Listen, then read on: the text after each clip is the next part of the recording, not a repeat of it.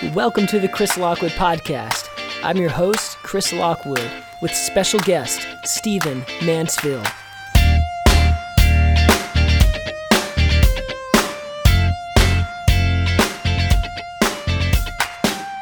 Well, welcome back to the Chris Lockwood Podcast. So glad you're here. I'm so honored, and I hope you're having a fantastic week. Well, today my guest is Stephen Mansfield. He's a celebrated speaker, a Fox News and CNN commentator. He owns a leadership company, appropriately called the Mansfield Group, and he's a New York Times best-selling author of the book The Faith of George W. Bush, among many other award-winning books, including the most recent one entitled Ask the Question, Why We Must Demand Religious Clarity from Our Presidential Candidates, which is no doubt incredibly relevant to the political season we're currently in here in the United States. I'm very thankful to Stephen for taking the time to being on the podcast. Now, this one is a little different because this is my first recorded conversation over Skype. So the audio is a little off, but it worked out. After doing some research, I will indeed be better prepared in the future to get a stronger quality in audio the next time I do a Skype podcast. But nonetheless, this is a fantastic conversation. Due to Stephen's busy schedule, I only had an hour with him, but it's definitely time well spent. Believe it or not, an hour flies by quick. So we weren't able to dig into a story as much as you're used to if you've been following me, but regardless, I know you're going to enjoy it as I did. If you're interested in connecting with or following Stephen, I'll have all of his social media links in the show notes. Also, if you're interested in reading any of his books, I'll have links to his books on Amazon.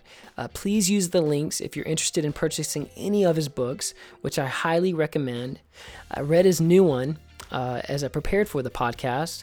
I just wrapped up the first book he ever wrote, which is on Winston Churchill, and I'm about to start his New York Times bestseller, The Faith of George W. Bush. And I gotta say, this guy knows how to write a good book, so I look forward to that one. I want to thank Stephen again for coming on to the show, but I also want to thank you, everybody out there, for listening. I do this for you. I love you. I hope it helps you as you walk out your faith journey. So without further ado, the man of the hour, Mr. Stephen Mansfield. So I'm looking at New York Times best-selling author, a celebrated public speaker, media training firm, pastor of a mega church, have been, and also Zig Ziglar deemed you one of the most amazing speakers he'd ever heard. And so I'm curious, are you tired because of all the stuff that you're involved in? I'm not. I'm actually energized. It's a great time to be alive. So glad for all of it. That's great. Now, you're born in Georgia, but you grew up in Europe. Is that correct? I did. My father was a military officer and was Colonel Special Forces. So we grew up I spent lots of years in Germany and mainly in Berlin, Germany. Wow. During the Cold War. Very interesting to grow up, behind the Iron Curtain and looking over the wall at East German and Soviet soldiers and taking the duty train through communist territory to go play basketball with other American high schools and all that kind of thing. So very unusual upbringing. Yeah, give me a snapshot of what life was like then. Well, if you know the history of the story of Berlin after World War II ended up being the city of freedom in communist territory. So my father was, again, an intelligence officer for the most part, Special Forces, and he was assigned as one of the higher commanders there in Berlin when I was there. So now you're going to an American high school in a German city. You're surrounded by communists. There's a wall around the city that's surrounded by communists. Often I was awakened in the early morning hours by gunfire, by tanks going down cobblestone streets. It was very unusual. When we were going to play basketball with our American high school against another American high school in the zone, what we called the zone, which was the broader area of Germany, the free area of Germany, we would take a train called the duty train and go through communist territory. So that scene that you see in movies where the East Germans and the Russians, or probably more likely the Nazis, have got dogs and mirrors and guns, and they're just inspecting trains late at night. That was my weekly experience, to be on a train being checked out like that to make sure nobody was escaping. So it was an amazing way to grow up because it made me aware of the price of freedom. Mm-hmm. It made me aware of the power of America, and it made me aware of the role that we can all play in these things. So big global issues, big worldview, philosophical, governmental systems were in contention right there in Berlin for so many decades, and it was exciting to be there. Goodness gracious. Now, I listened to your podcast, The Grandma Strategy, and it's about practicality and being prepared for the days ahead here in the States. But you start out talking about your dad kind of giving you some practical advice on living in Germany. I just found that very interesting. Why don't you kind of share a little bit of that story? Well, it's the kind of experience that most American kids don't have. We land in Berlin. My father was the G2, which is the senior military intelligence officer there in Berlin. And so he's known by the Russians, he's known by the East Germans, and I'm his son, a little bit visible because I was a pretty decent athlete. So he said, now, son, there are places you can go in Berlin and places you can't. Because the U-Bahn, the subway, literally went under communist territory or stopped at at U-Bahn stops that were in, abutted communist territory. So sometimes it was possible for the East Germans or the Russians to stop the trains and take people off of them. And he was concerned that I might be taken off because that would have created a real crisis. So all of that to say that, he told me what to do if I was being followed. He told me what to do if the train I was on got stopped. He actually I dated a couple of German girls because I spoke German at the time pretty fluently. And he told me he actually did background checks on those German girls and their families to make sure I wasn't being set up. Oh my It was a gosh. very, very unusual upbringing, but I'm very grateful for it. Unreal. Obviously, those years overseas provided you probably didn't see it then, but incredible insight and perspective in regards to preparing for the career path you've been on. Yeah, there's a direct connection between my years in Berlin and my life now. Part of it was that we were not just there in communist territory, but we were also there during some really horrendous episodes in the history of the contest of the West with Islam and radical Palestinian forces and so on. For example, I was there in the early 70s, so the Baader Meinhof gang was blowing things up left and right, and our school had a bomb threat almost every week. Yeah, and most kids would go to school in America their whole lives and never have a bomb threat. We had one almost every week. And that involved, by the way, military police showing up, choppers landing on the football field. It was all pretty frontline stuff. At the same time, while we were in Berlin was when the 72 Munich Olympics occurred, when the Israeli wrestling team was killed by Palestinian extremists. And my father was called out to alert on that. So, you're living kind of on the front lines. What you're reading in the papers, your father's involved in, and it's affecting your daily life. And, we would get lectures from our high school teachers in the mornings. Now, be careful today and listen for the alarms and, that kind of thing. So I don't want to give the impression that we were in a war zone. Berlin was a beautiful, wonderful Western city with lots of art, museums, and great food and music and so on. At the same time, though, it could get real dangerous real quick. And, I was there for all that. So there's no question that in terms of understanding the forces of history, in terms of understanding the role of America in the world, in terms of understanding international issues, all of that was playing out, from a very early age in my life. Yeah, goodness gracious. Now, you guys came back to the States when? We actually moved back to the States in 1974, which was interesting for me because it was right after my sophomore year of high school. So right in the middle of my high school career, we moved from Berlin, Germany to West Des Moines, Iowa. And man, oh man, was that a big jump. My high school in Berlin, Germany was maybe 500 American kids with a few Brits and others thrown in, all of us close. The high school I went to in West Des Moines was gigantic. It literally had and still has a quarter-mile long hallway. And it was, I think, a couple of thousand kids. So it was a big, rich, suburban, gigantic football power kind of high school. And man, I had to up my game pretty quickly. Oh, I bet. So you get here sophomore year. You then went to college in Texas. Is that right? No, actually, I went to college in Oklahoma. Oh, okay. I finished high school in West Des Moines. I only went the last 18 months. I graduated a semester early just because, as much as I loved my friends, that I was ahead academically, believe it or not, so I could finish early and then earn money for college. Went to college in Oklahoma, and then I moved out to Texas and lived in Abilene, Texas for the first decade after my college career. Okay. Now you studied, your undergraduate work was philosophy and history, is that correct? Yeah, I majored in history. mainly American history, and then did a minor in philosophy. What inspired that? I read a book. I'm one of those unusual people where one book can really change my thinking about things. I read a book called The Oral Autobiography of Harry Truman, written by Merle Miller. It was basically a biography of Harry Truman, completely comprised out of interviews with him and with those who knew him. And it was the time that oral projects, oral history was really on the rise. And I was impressed by Harry Truman's use of history. He's the only president we had in the last century who never went to college. But he read history voraciously, and that knowledge of history helped him to lead. And he led through some of the most troublesome time in our American history right after World War II.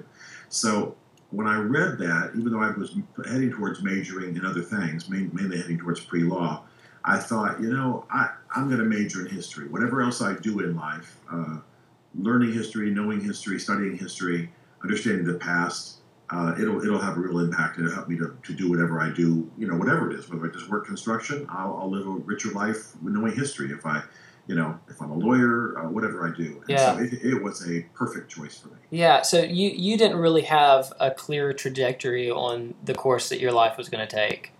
No, not at all. I wanted to do good. I thought I had some leadership gifts, but you know what? I just had no idea. I knew I was supposed to go to college, and that's as far as it went. Yeah. Tell me, what practical advice, for a young man today would you give as he's preparing to enter into the workforce? Well, I think that you want to combine in your academics, especially if you're going to college, you want to combine understanding the world, but also preparing for something practical.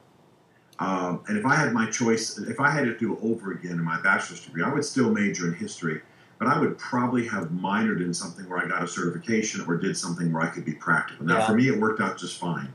I married a girl, and her parents had started a church in West Texas, and I became the head of that church, the senior pastor of that church not too long afterwards. And it was a great learning experience for me. I earned a couple of master's degrees along the way and then a doctorate, and it all worked out just fine. But I believe two things about college at one time. One is that we ought to be studying broadly and understanding the world. The other is that we ought to try to get practical and get certifications and get qualifications and things we care about. There are some things I wish that I was certified in, for example. I mean, why can't I be a historian who's passed the CPA exam? Yeah. Why can't I be a historian who also has a certification in speech pathology? I do a lot of media training these days, and I wish that I understood speech pathologies a little bit better. So you know what I'm saying? Just we can do both at once. But the main thing I think I would say to people, especially young people who are heading into the job force these days, is that self-education is one of the greatest skills you can have. Yeah. Do you have the ability to teach yourself? The likelihood is you're going to have to reinvent yourself again and again. The likelihood is the job you're working when you first come out of college is not what you'll do next. You'll morph, you'll evolve, you'll do other things that build on your previous experience, but require you to learn new things. And so, I actually want to write a book on this topic and track some of the great self-educators through history and talk about the skills of self-education. But one of the most important things to emphasize is that you have the ability to teach yourself. And I don't want to go off too long about this, but one of the things that excites me about the technology that we're all using is that it's an educational revolution as much as it's a technological revolution. I'm sitting here at my desk in my office in Nashville, Tennessee. I've got all kinds of Mac technology around me. You and I are talking, at least on my end, on Mac technology. And I've never taken a course or read a book to learn any of that. Yeah. I learned it by investigating, just diving in. I learned it by asking questions. I learned it by going on websites. In other words, we are all forced to teach ourselves when it comes to technology. Well, how about politics? How about international affairs? How about economics? How about healthcare? How about accounting? All that kind of thing. I'm not saying schools aren't important, but man, what's the stat now? Knowledge doubles about every 3 years. Yeah. And so we're going to have to really know how to educate ourselves. So there's my old man lecture for you about what to do when you leave and head out into the job force. No, I'm. It's funny. I'm polar opposite. I've been a musician for the last 20, professional working musician for the last 20 years, but I've recently discovered the value and a love for history over like the last 5 years, where I'm reading a lot of books on history. And so like I totally agree, like the value of knowing, the struggle and the lessons learned and like all of that, like it having the balance of practicality and then also the history of reading about people who have made mistakes maybe that you're about to walk into if you didn't know about the situation, is very valuable. But the other day, it's funny, I actually gave a speech to some students, and I told them, the thing about my generation is that we had excuses for not learning stuff. And the pressure on the kids today is that they have no excuse. Like if they don't know something, it's probably due strictly to laziness, because everything that they would want to know is right at their fingertips. Yeah, it's just amazing. And so, the thing that should drive that is just exactly like in your case, interest, intellectual hunger, a desire to know more. Part of the problem with living in a society where knowledge is just thrown at you is you can just get weary of it and go watch, reruns of Friends or something. But the fact is, you've developed an interest in history. Well, somebody else might develop an interest in, who knows, some other field. But the point is, learn. I had a very wise man tell me one time that one of his goals was to choose something that he could know more about than anybody else. And he said, what's the one thing that I can really study up and know more about than anybody else? And his point was not really to show off and know more than other people. His point was to find something he was motivated about. Yeah. And I love reading and studying history, international affairs, and that kind of thing. I'm really engaged by foreign policy and history and the development of nations and all that kind of thing, cultures. I just read voraciously in that area, and then every so often I'll read a novel just to tell my brain to relax. Have a passion, have an interest. I love guys like you, and I'm not just trying to stroke you here, but I love guys like you because here you are, a musician on the one hand, and yet you're reading history. Well, those are two very diverse things. And so, I want you to do all that and mountain climb, and learn Chinese cooking, and what I'm saying. One of the great writers, Ray Bradbury, said specialization is for insects. And so I love that concept, Yeah, I think what also, for me, put things into perspective is when you get married, and then I'm the dad of 3 kids. And so having kids, puts a lot of things into perspective. And all of a sudden you start looking at, like, me being a musician. As much as I've loved the successes and the ride, you go, what value am I really creating, and how am I really helping better the future for my children? So, at the same time, let me just cut it in and say, guys your age need to relax about that kind of stuff because, honestly, there are seasons to life. Yeah. Now, I'm 58 years old, and I'm not anywhere near the end of my life, but I'm definitely past some major seasons. My kids are 27 and 30 years old. They're off in D.C. and New York in careers. We're all very close and love each other, but I'm not in the child raising era. Yeah. When I want to go see a Disney movie, I rent a kid from one of my friends.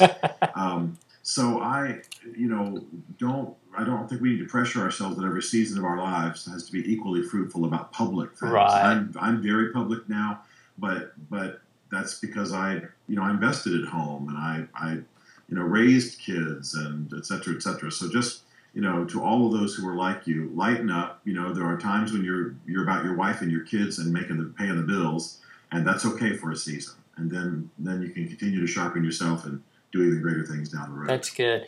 Now, in 91, you were pastor of Belmont Church, is that right? Yes, I was the senior pastor of Belmont Church for a lot of years in Nashville, and prior to that, I was the senior pastor of a church in Abilene, Texas, because I apparently had sinned in a previous life.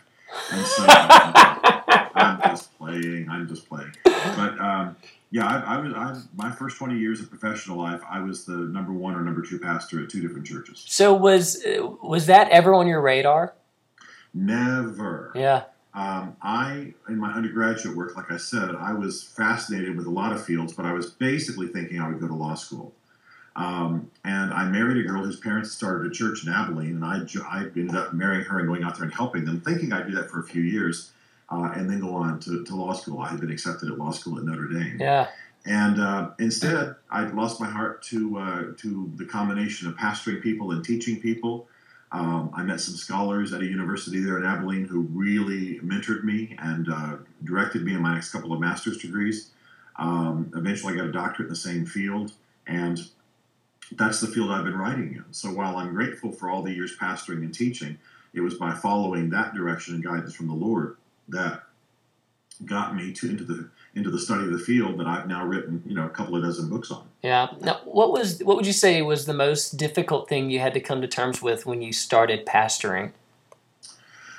To be real honest with you, it was the way people, especially in Southern culture, orient to pastors. Mm. That's going to sound a little cold. I love the South. I'm a Southerner, born in Columbus, Georgia. But I have to say that you cease to be the individual that they just have to engage, across the table in kind of a respectful human way, and you become like the person they can say anything to, no matter how hurtful. They kind of see you as their servant, and I understand we're all meant to serve each other, but there's a way that people can orient to you where now you're the pastor, now you're the clergy, now you're the preacher, and they can dump on you, they can hurt you, they can, I don't know, there's just a shift. So if I'm Stephen Mansfield, let me just risk a little arrogance here for a moment. If I'm Pastor Stephen, for some people that means one thing. If I'm Dr. Mansfield, that's a whole different thing. Right. Now, why is that? Yeah. Why is that? How do we end up at two different levels of treatment with me just changing titles? Both of them are legitimate. So I'm not angry or bitter. I had great experiences and completed my pastoral career with great joy and gratitude.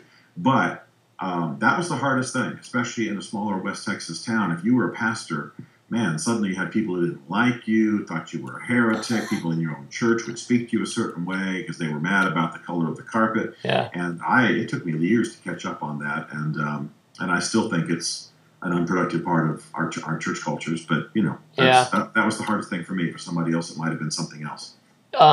In regards to leadership, since you're passionate about that, how was your ability to lead most challenged and improved during that time?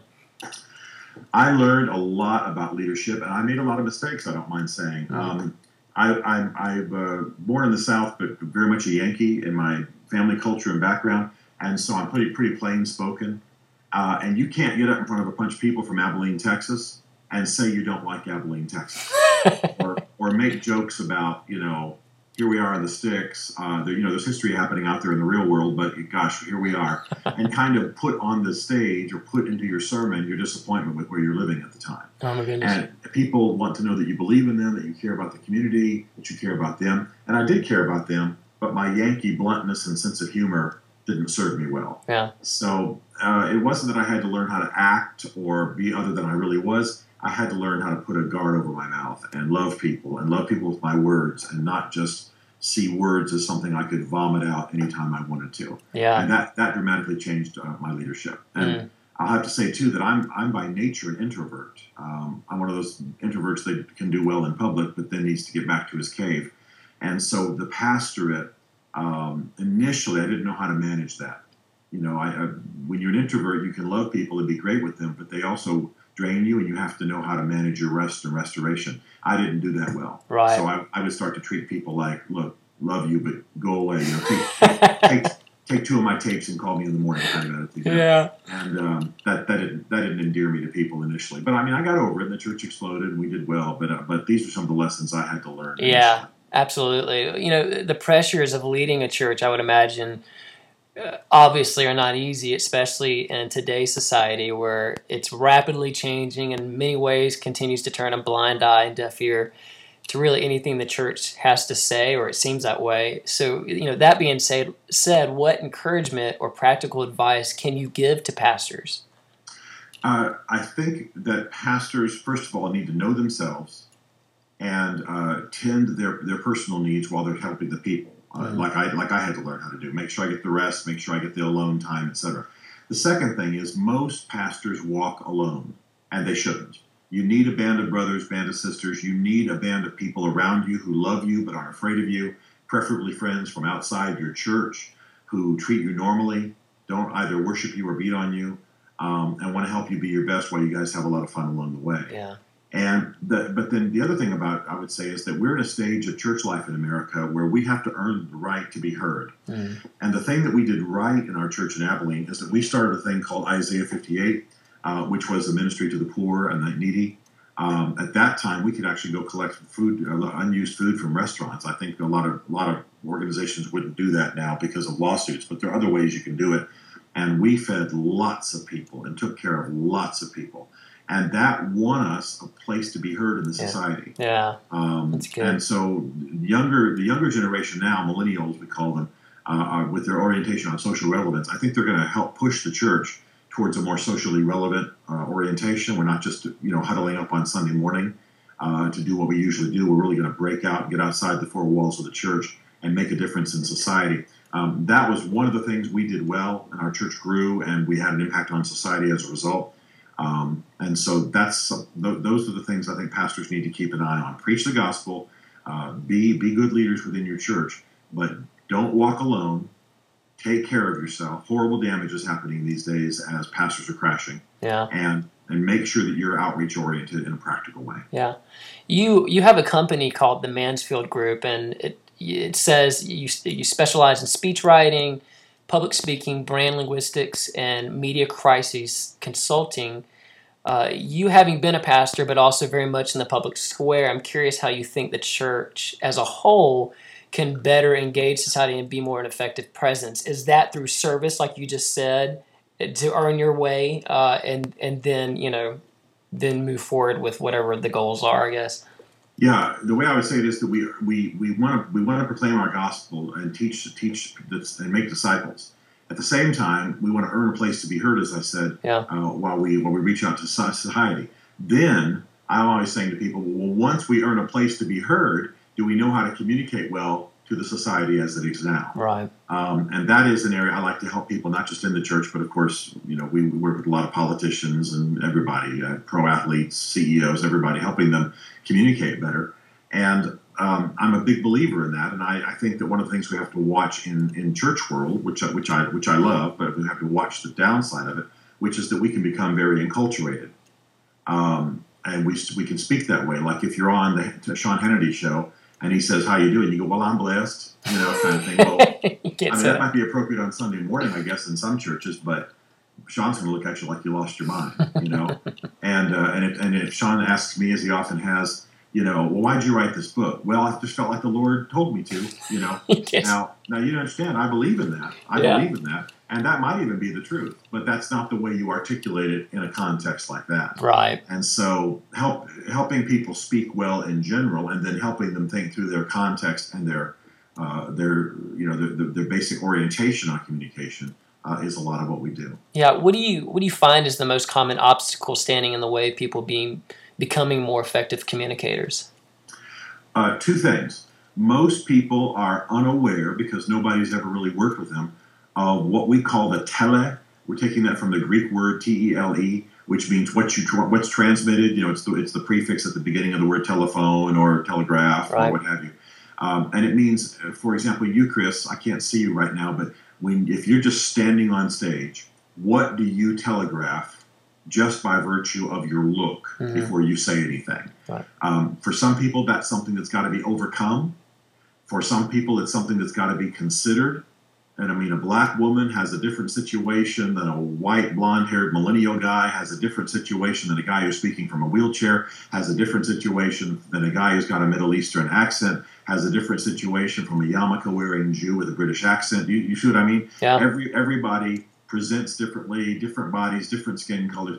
And so I make people stand on stage and I say, you need to become aware of what it is that you transmit without saying a word, because that's something that can be a tool for you if you know it. And then the second thing is help people understand their culture of communication. Some people come from backgrounds where it's loud and hard-hitting, but you never explain anything. So the outsider's always going, what?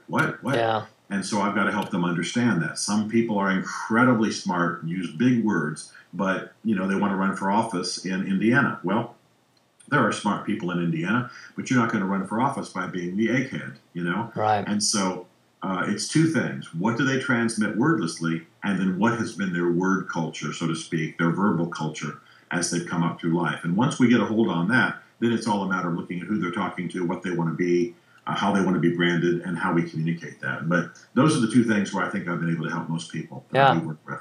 That's good. This may be another way of asking the same questions, but what would you say is the one thing influential and effective communicators cannot sacrifice? Humor. Yeah. Humor. You can do a lot of things. You can be a lot of different personalities. You can communicate in a lot of ways. But the two things, the one thing you can't sacrifice is humor. If I can put a part two on that, it would be story. I've been watching the conventions because we've actually worked with some of the people who gave some of those speeches, and I'll tell you the difference between somebody who can tell a story rather than just get up there and spout political ammunition, so to speak, is night and day. Yeah. When I watched Morning Joe this morning, which is a show I watch most every morning about politics, and they're talking about what the powerful moments were in the Democratic convention here recently. Every single one of them has to do with story.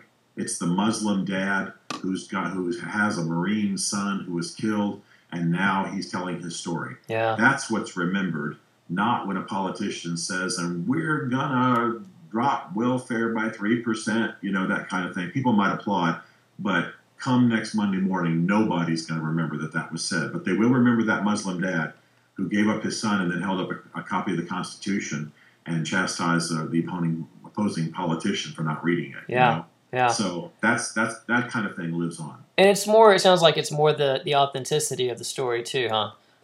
Yes, I am a big believer. I proclaim this all the time to our clients, that you are most powerful when you are most authentic. Yeah. And so, there's some things you have to learn. There's some ways of communicating you might have to master, but not trying to be other than you are.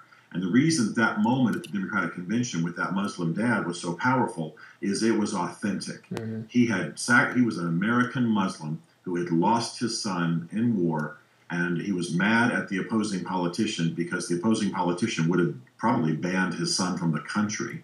And so this dad pulled a copy of the Constitution out of his jacket and said, "Here, you need to read the Constitution. I'll loan you mine." Well, to have an American Muslim telling an American politician, "Why don't you read the Constitution? Because I've read it. That's why I'm proud to be an American." I mean, that just blows up all the boundaries that people have in their brains. Yeah, it's a powerful moment. But as a speech coach, he did 3 or 4 things very powerfully. He had a story. He had he actually had show and tell. He had a physical object. And he won emotions, and he also used some humor and sarcasm. Well, that moment, I assure you, we'll be talking about in 20 years. Yeah, that's great.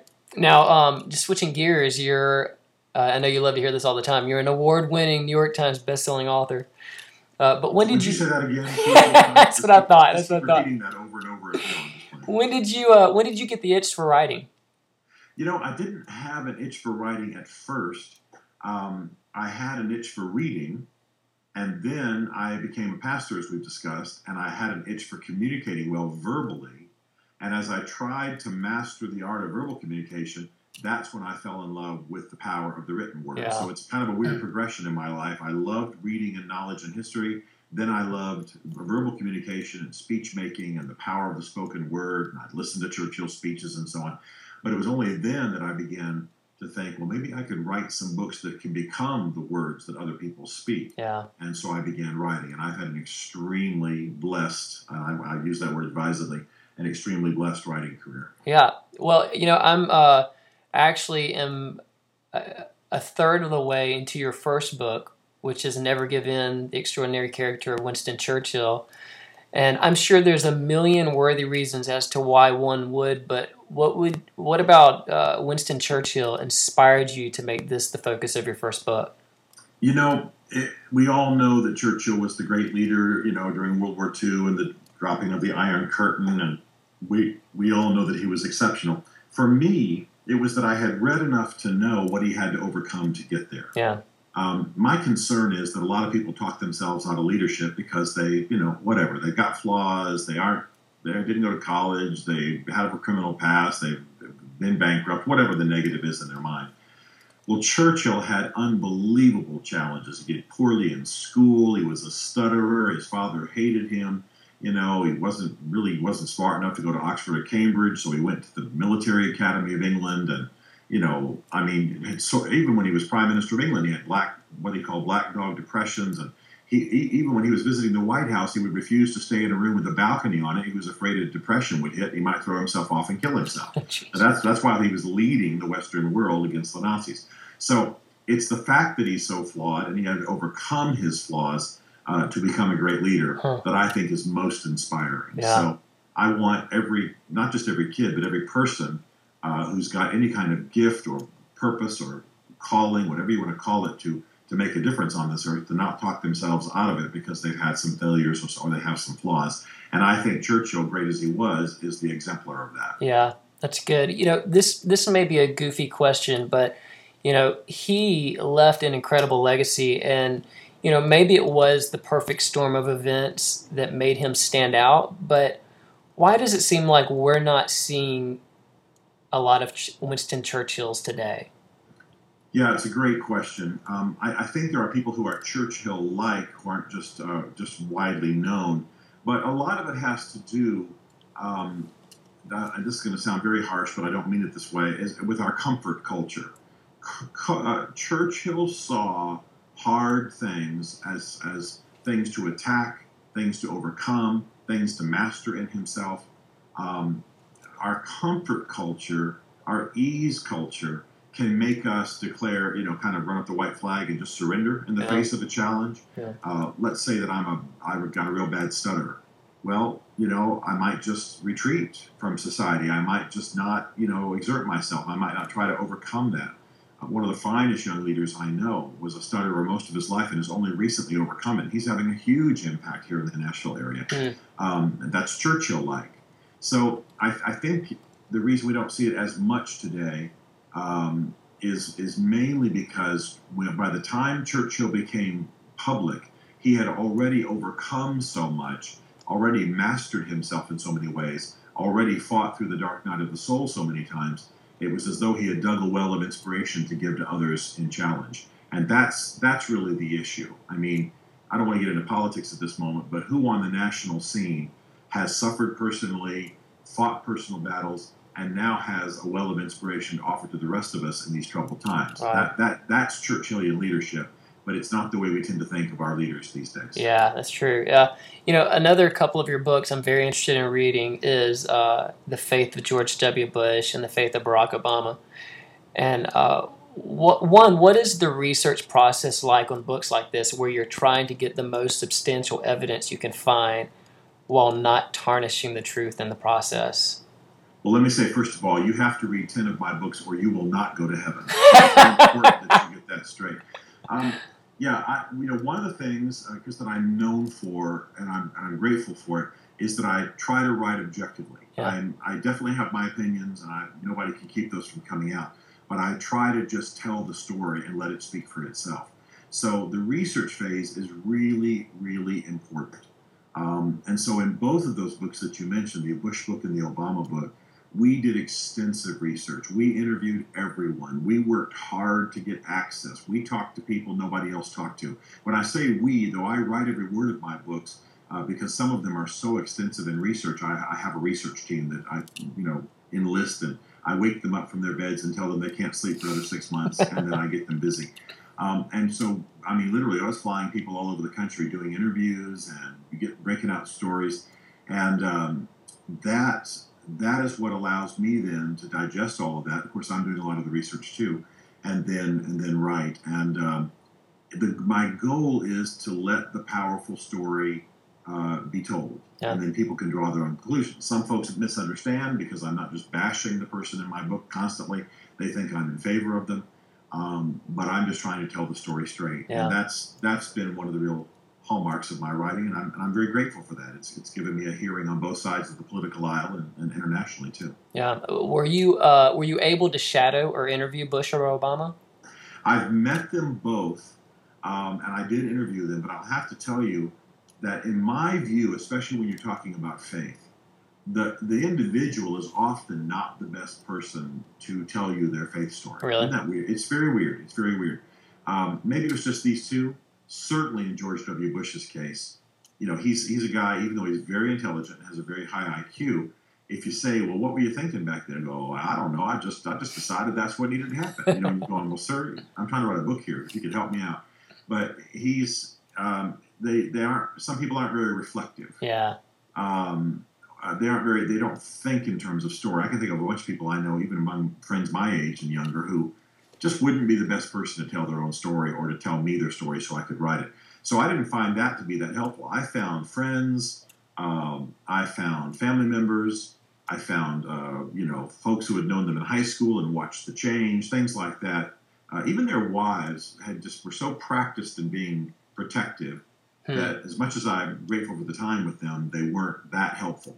It really was people from the outside. Yeah. And it's amazing how you'll find that while I don't think people are lying, they're sometimes telling you the way they remember it. But, our police friends will tell us that eyewitnesses to an accident are often the worst people to tell you what actually happened, because it's obvious that their emotions have kicked in and they kind of slant the story. And that's kind of what happens with these lives too. So I like to get people who are just a little bit far away. Yeah. But anyway, the short answer is, met them both, like them both personally. You would too if they were sitting here. They'd be great to talk to, but very, very different personalities. Yeah. Your new book asks the question why we must demand religious clarity from our presidential candidates, which is fantastic, by the way. I really enjoyed it. Thank you. You devoted an entire chapter to writing on the faith of Hillary Clinton. And one of the most thought-provoking things you wrote in regards to her faith was, and I quote, "The fact is that she is among the most religion-oriented politicians of our time," end quote. Considering how very relevant she is to the season of politics we're in, can you talk a little bit about Hillary Clinton and her faith in relationship to the message you're trying to communicate in the book? Yeah, I believe that though we've been taught in our universities and in the philosophy that dominates our Western world, especially America, that religion is going away, that it's less of a factor, the truth is just the opposite. We live in a very religiously charged world, and our American politics is very religiously charged, even though the press is not that good at dealing with it. And many people would even deny that that's what I've just said is true. So it's interesting that if you really want to understand Barack Obama, you've got to understand his religion. Now, some people laugh and say, what religion? He doesn't have any religion. Well, he does. And what he is a very liberal Protestant Christian. Well, Hillary Clinton's very much the same way. She is, in my opinion, and this is the kind of statement I tend to make that gets people upset with me, she is among the most faith-based politicians of our generation. And it's just that her faith is not traditional. We tend to think that if somebody's faith-oriented, they're going to be, conservative, and maybe that would make them right-wing politically. So we're surprised that someone on the left could be described that way. But she is, by her own admission, a social gospel Methodist, which means that she leans very much to the social impact aspect or edge of the Methodist Church. And as most people who know anything about religion in America know, if you're Methodist, the word Methodist can mean anything. It can mean everything from people who don't even believe in the resurrection of Jesus to people who are basically, evangelicals and, charismatic Pentecostals. So the word is so big, it houses everybody. But for Hillary Clinton, she was inspired by the social impact side of the Wesleyan story, of the stories of John Wesley and George Whitefield and Charles Wesley and so on. So that's been her orientation. And if you track her career, you pay attention to her faith, you find that she was dramatically influenced and mentored by a youth pastor when she was a teenager, who got her reading some of the trenchant literature of the 60s and 70s. She went to Ivy League schools where there were counterculture trends that shaped her profoundly. And her whole career, she's been very faith-oriented. She got in trouble as First Lady for having a lot of preachers, even people in the occult, in the White House. She had an embarrassing episode with one woman who was a medium. But when she was in the Senate, she thought nothing of just taking the heads of Republicans right off by quoting the words of Jesus and telling them they were denying their faith and preaching at them on the Senate floor. So she's very much religiously oriented. Now, the challenge is, what is the content of that religion? It's kind of the same questions that I had to raise about Barack Obama. Yeah, she's a Christian. Yeah, she's a Protestant. Yeah, she orients to the Christian faith. But there's a version of the Christian faith that some folks wouldn't recognize as Christian. Right. So Hillary Clinton, and I'm not just being political here. I'm saying this in a religious context. I'd like to sit her down and say, ma'am, could you please draw a line between your faith and what you believe about abortion, between your faith and what you believe about, the resurrection of Jesus, which she does believe in, between your faith and immigration policy. All of those things are things that are in the mix. So the bottom line, without getting into all the weeds, is she's definitely a believer in Jesus. She's definitely a believer in the Christian faith, but it's definitely a left-leaning politic that she draws from that Christian faith, and that's why she can be so confusing and even maddening to people who are paying attention to her today. Okay, at the end of your book, and this is sort of in regards to what you just said, at the end of your book are 3 speeches made by presidents of religion and politics, which I really loved. It's one from JFK, one from Reagan, and then Obama's call to renewal speech, which was honestly for me probably the most intriguing, though I identified more with Reagan's. And one of the big takeaways of Obama's speech was when he says, I may be opposed to abortion for religious reasons, but if I seek to pass a law banning the practice, I cannot simply point to the teaching of my church or evoke God's will. I have to explain why abortion violates some principle that is accessible to people of all faiths, including those with no faith at all.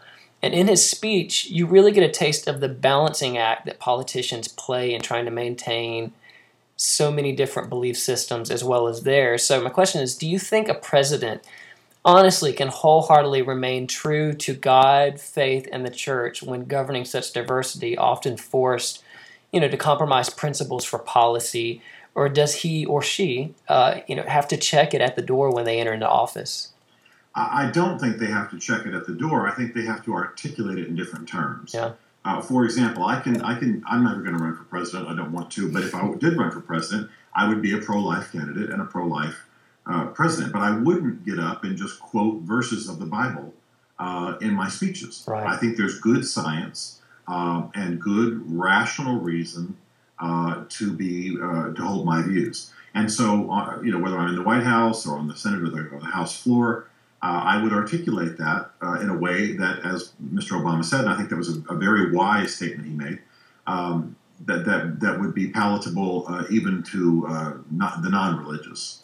And so that's the challenge, and that's often where Christians in public policy positions fail. They're so used to thinking in terms of "Thus saith the Lord," which, of course, I'm saying I'm a Bible-believing Christian, so I have no problem with that at church or in our background thinking. But then when I step, when I go on to CNN or I go on to Fox and do what I do, I might mention the scripture as an explanatory note, but I'm not going to make a case based on scripture on CNN. Yeah, because you can lose them. You absolutely can lose them. And by the way, if it's God's truth, then it's got other parallel supporting truth. Yeah. You know what I mean? In other words, again, I use the example of abortion. Not that it's my one issue. But I'm pro-life because Scripture says so. But I'd probably be pro-life even if Scripture didn't say so. And I was just looking at the science. I mean, that's just where I am right now. Well, my point is, I'm not going to ask somebody to accept my quoting of Scripture to affect their view of abortion. But I will ask them to understand my citing of science and to look at it in that term. So that's where we Christians have got to be better. There are times that literally I will give a speech in a certain context or appear on, I'm a regular commentator on Fox and CNN. That's the only reason I'm citing this right now. And I will say something, and later people come up and say, well, man, what are you religiously?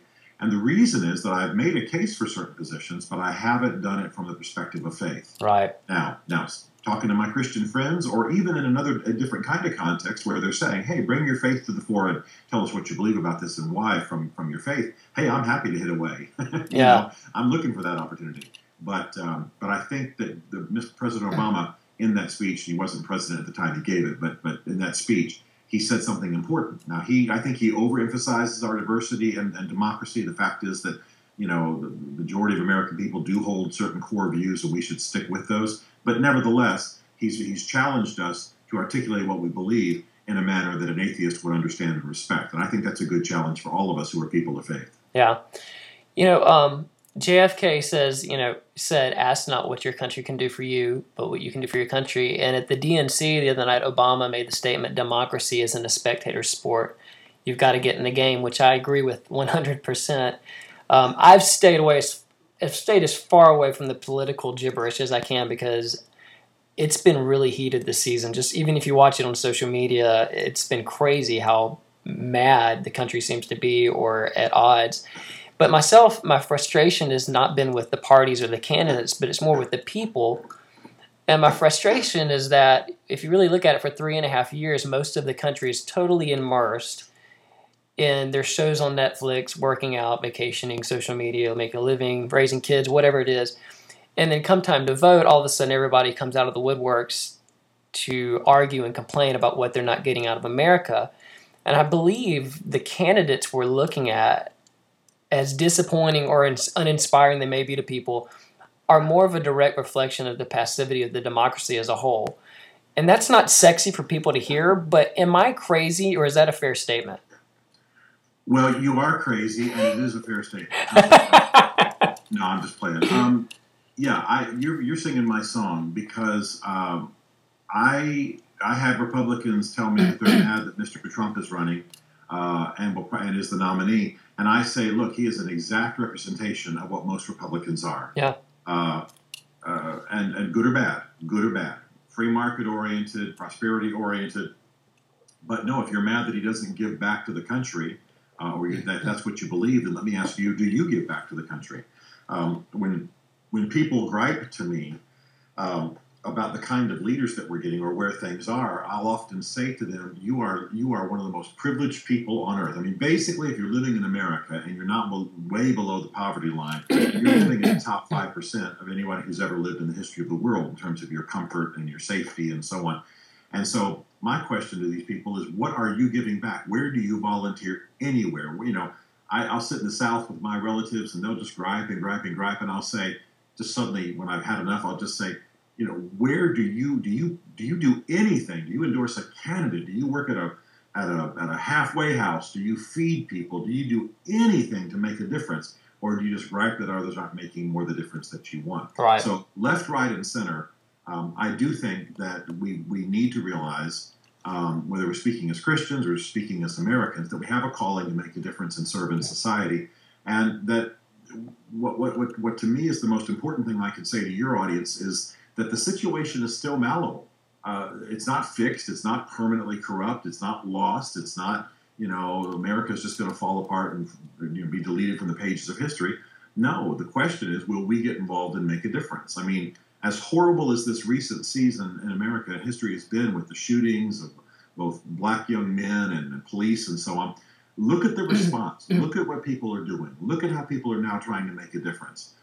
This thing is, the verdict is not in yet, and we can all make a difference. We just got to stop sitting there and, watching binge watch our favorite Netflix show and think somehow that America's going to change as a result. We got to do both. Enjoy our lives, live our lives, raise our families, but at the same time, get out there and make a difference. And sometimes that's protesting, and sometimes that's feeding some people who need it, and sometimes that's giving some money, and sometimes that's sacrificing some time and dealing with some things. And I'll just say one more thing while I'm ranting here, and that is I had a whole bunch of people I was with not long ago talking about how blacks are treated in America. And I looked at them and I said, do you even have a friend who is black? Do you know a black person? I go to a church of 4,000 black people, largely black people in Washington, D.C., and I know this sounds old school, but way more than half of my friends are African Americans. So whenever anybody starts going off and giving opinions about how blacks ought to be treated, I often say a little humorously, well, maybe if you knew one,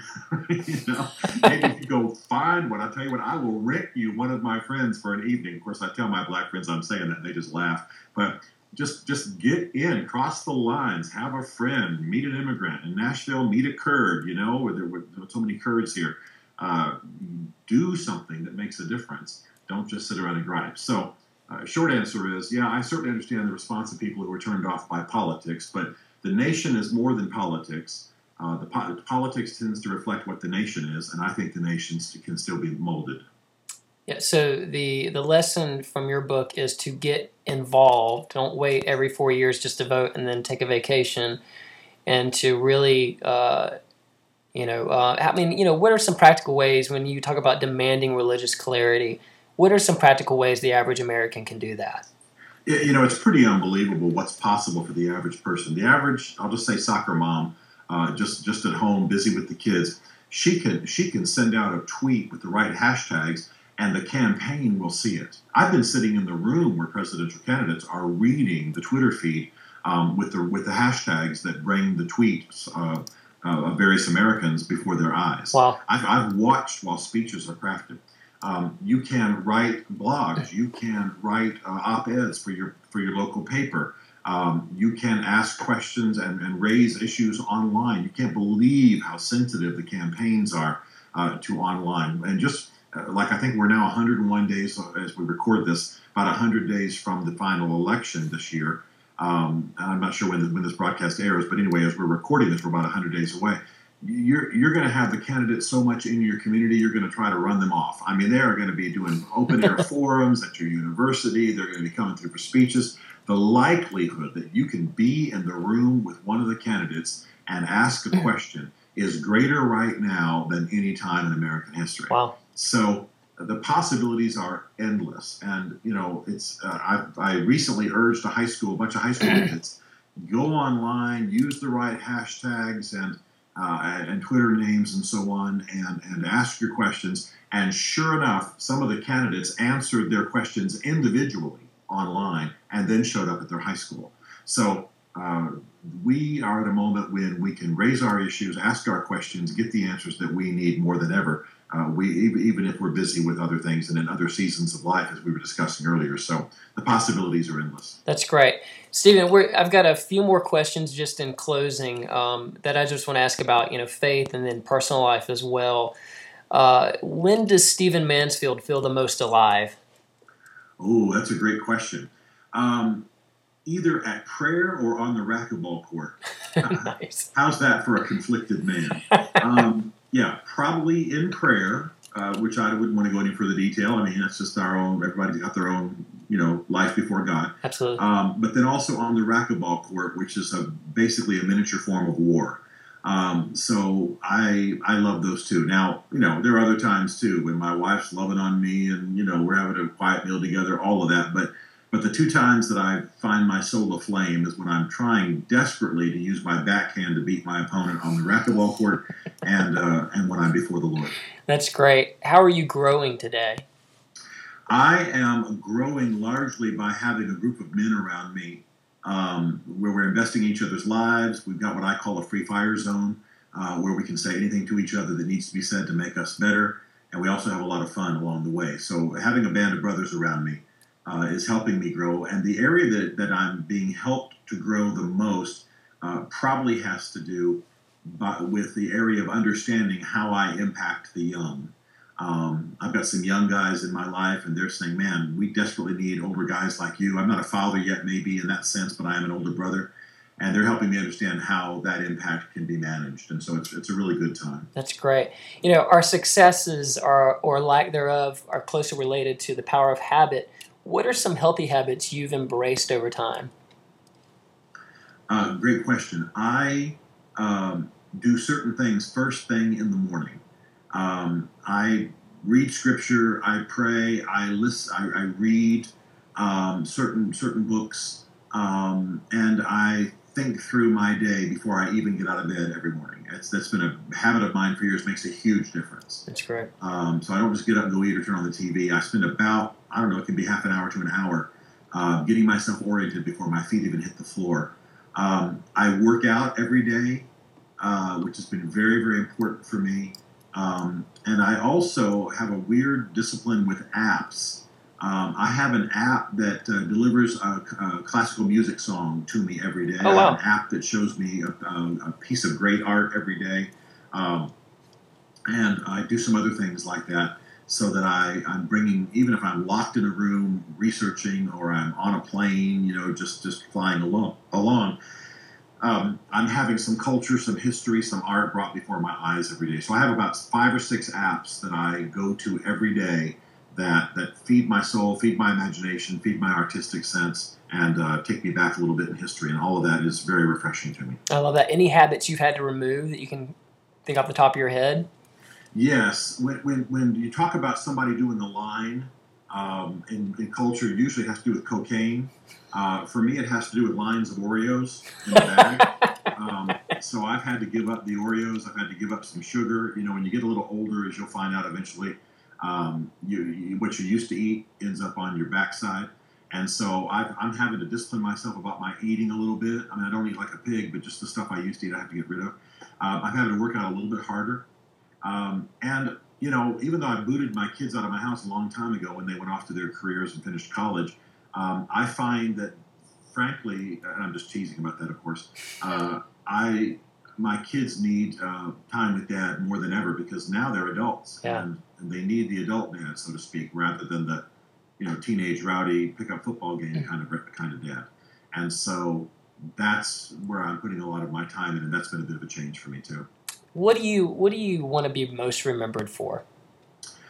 I would like to be most remembered for a man who was passionate about Jesus, but had a profound impact on his society because he could navigate both the outer culture and the church. In other words, I can bridge both. Yeah, that's great. Do it in literature, do it on television, do it in my speaking.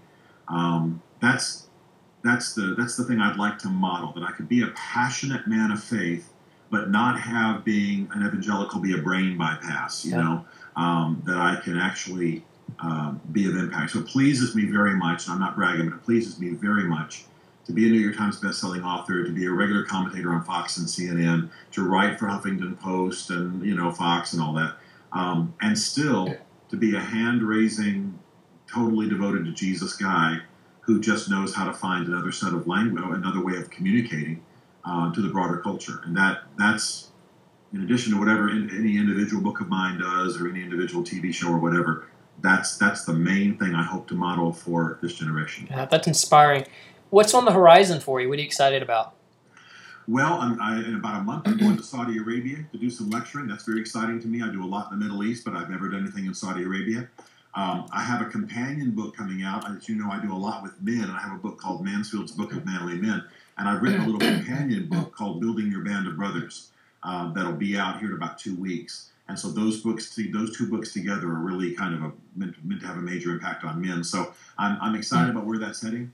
And of course, just the regular stuff that I do, commenting on elections, writing books, speaking, lecturing, all that's exciting to me. But I'm really engaged by what I do with men, and the fact that we've got another book coming out that's going to feed these conferences that we do, I think is a major thing. Yeah. Stephen, I just want to acknowledge you and say thank you for leading, inspiring the church and the culture, for raising up, sharpening leaders, and just for the honor of you being with me today on the podcast. I really appreciate it. Man, it is a privilege. Now, we have a common friend in my nephew, Aaron, and I want you to tell him that he now owes me a steak since I did that. If you ever see him. Steak, okay? Yeah, if you ever see him now that he lives in Timbuktu up in Minnesota.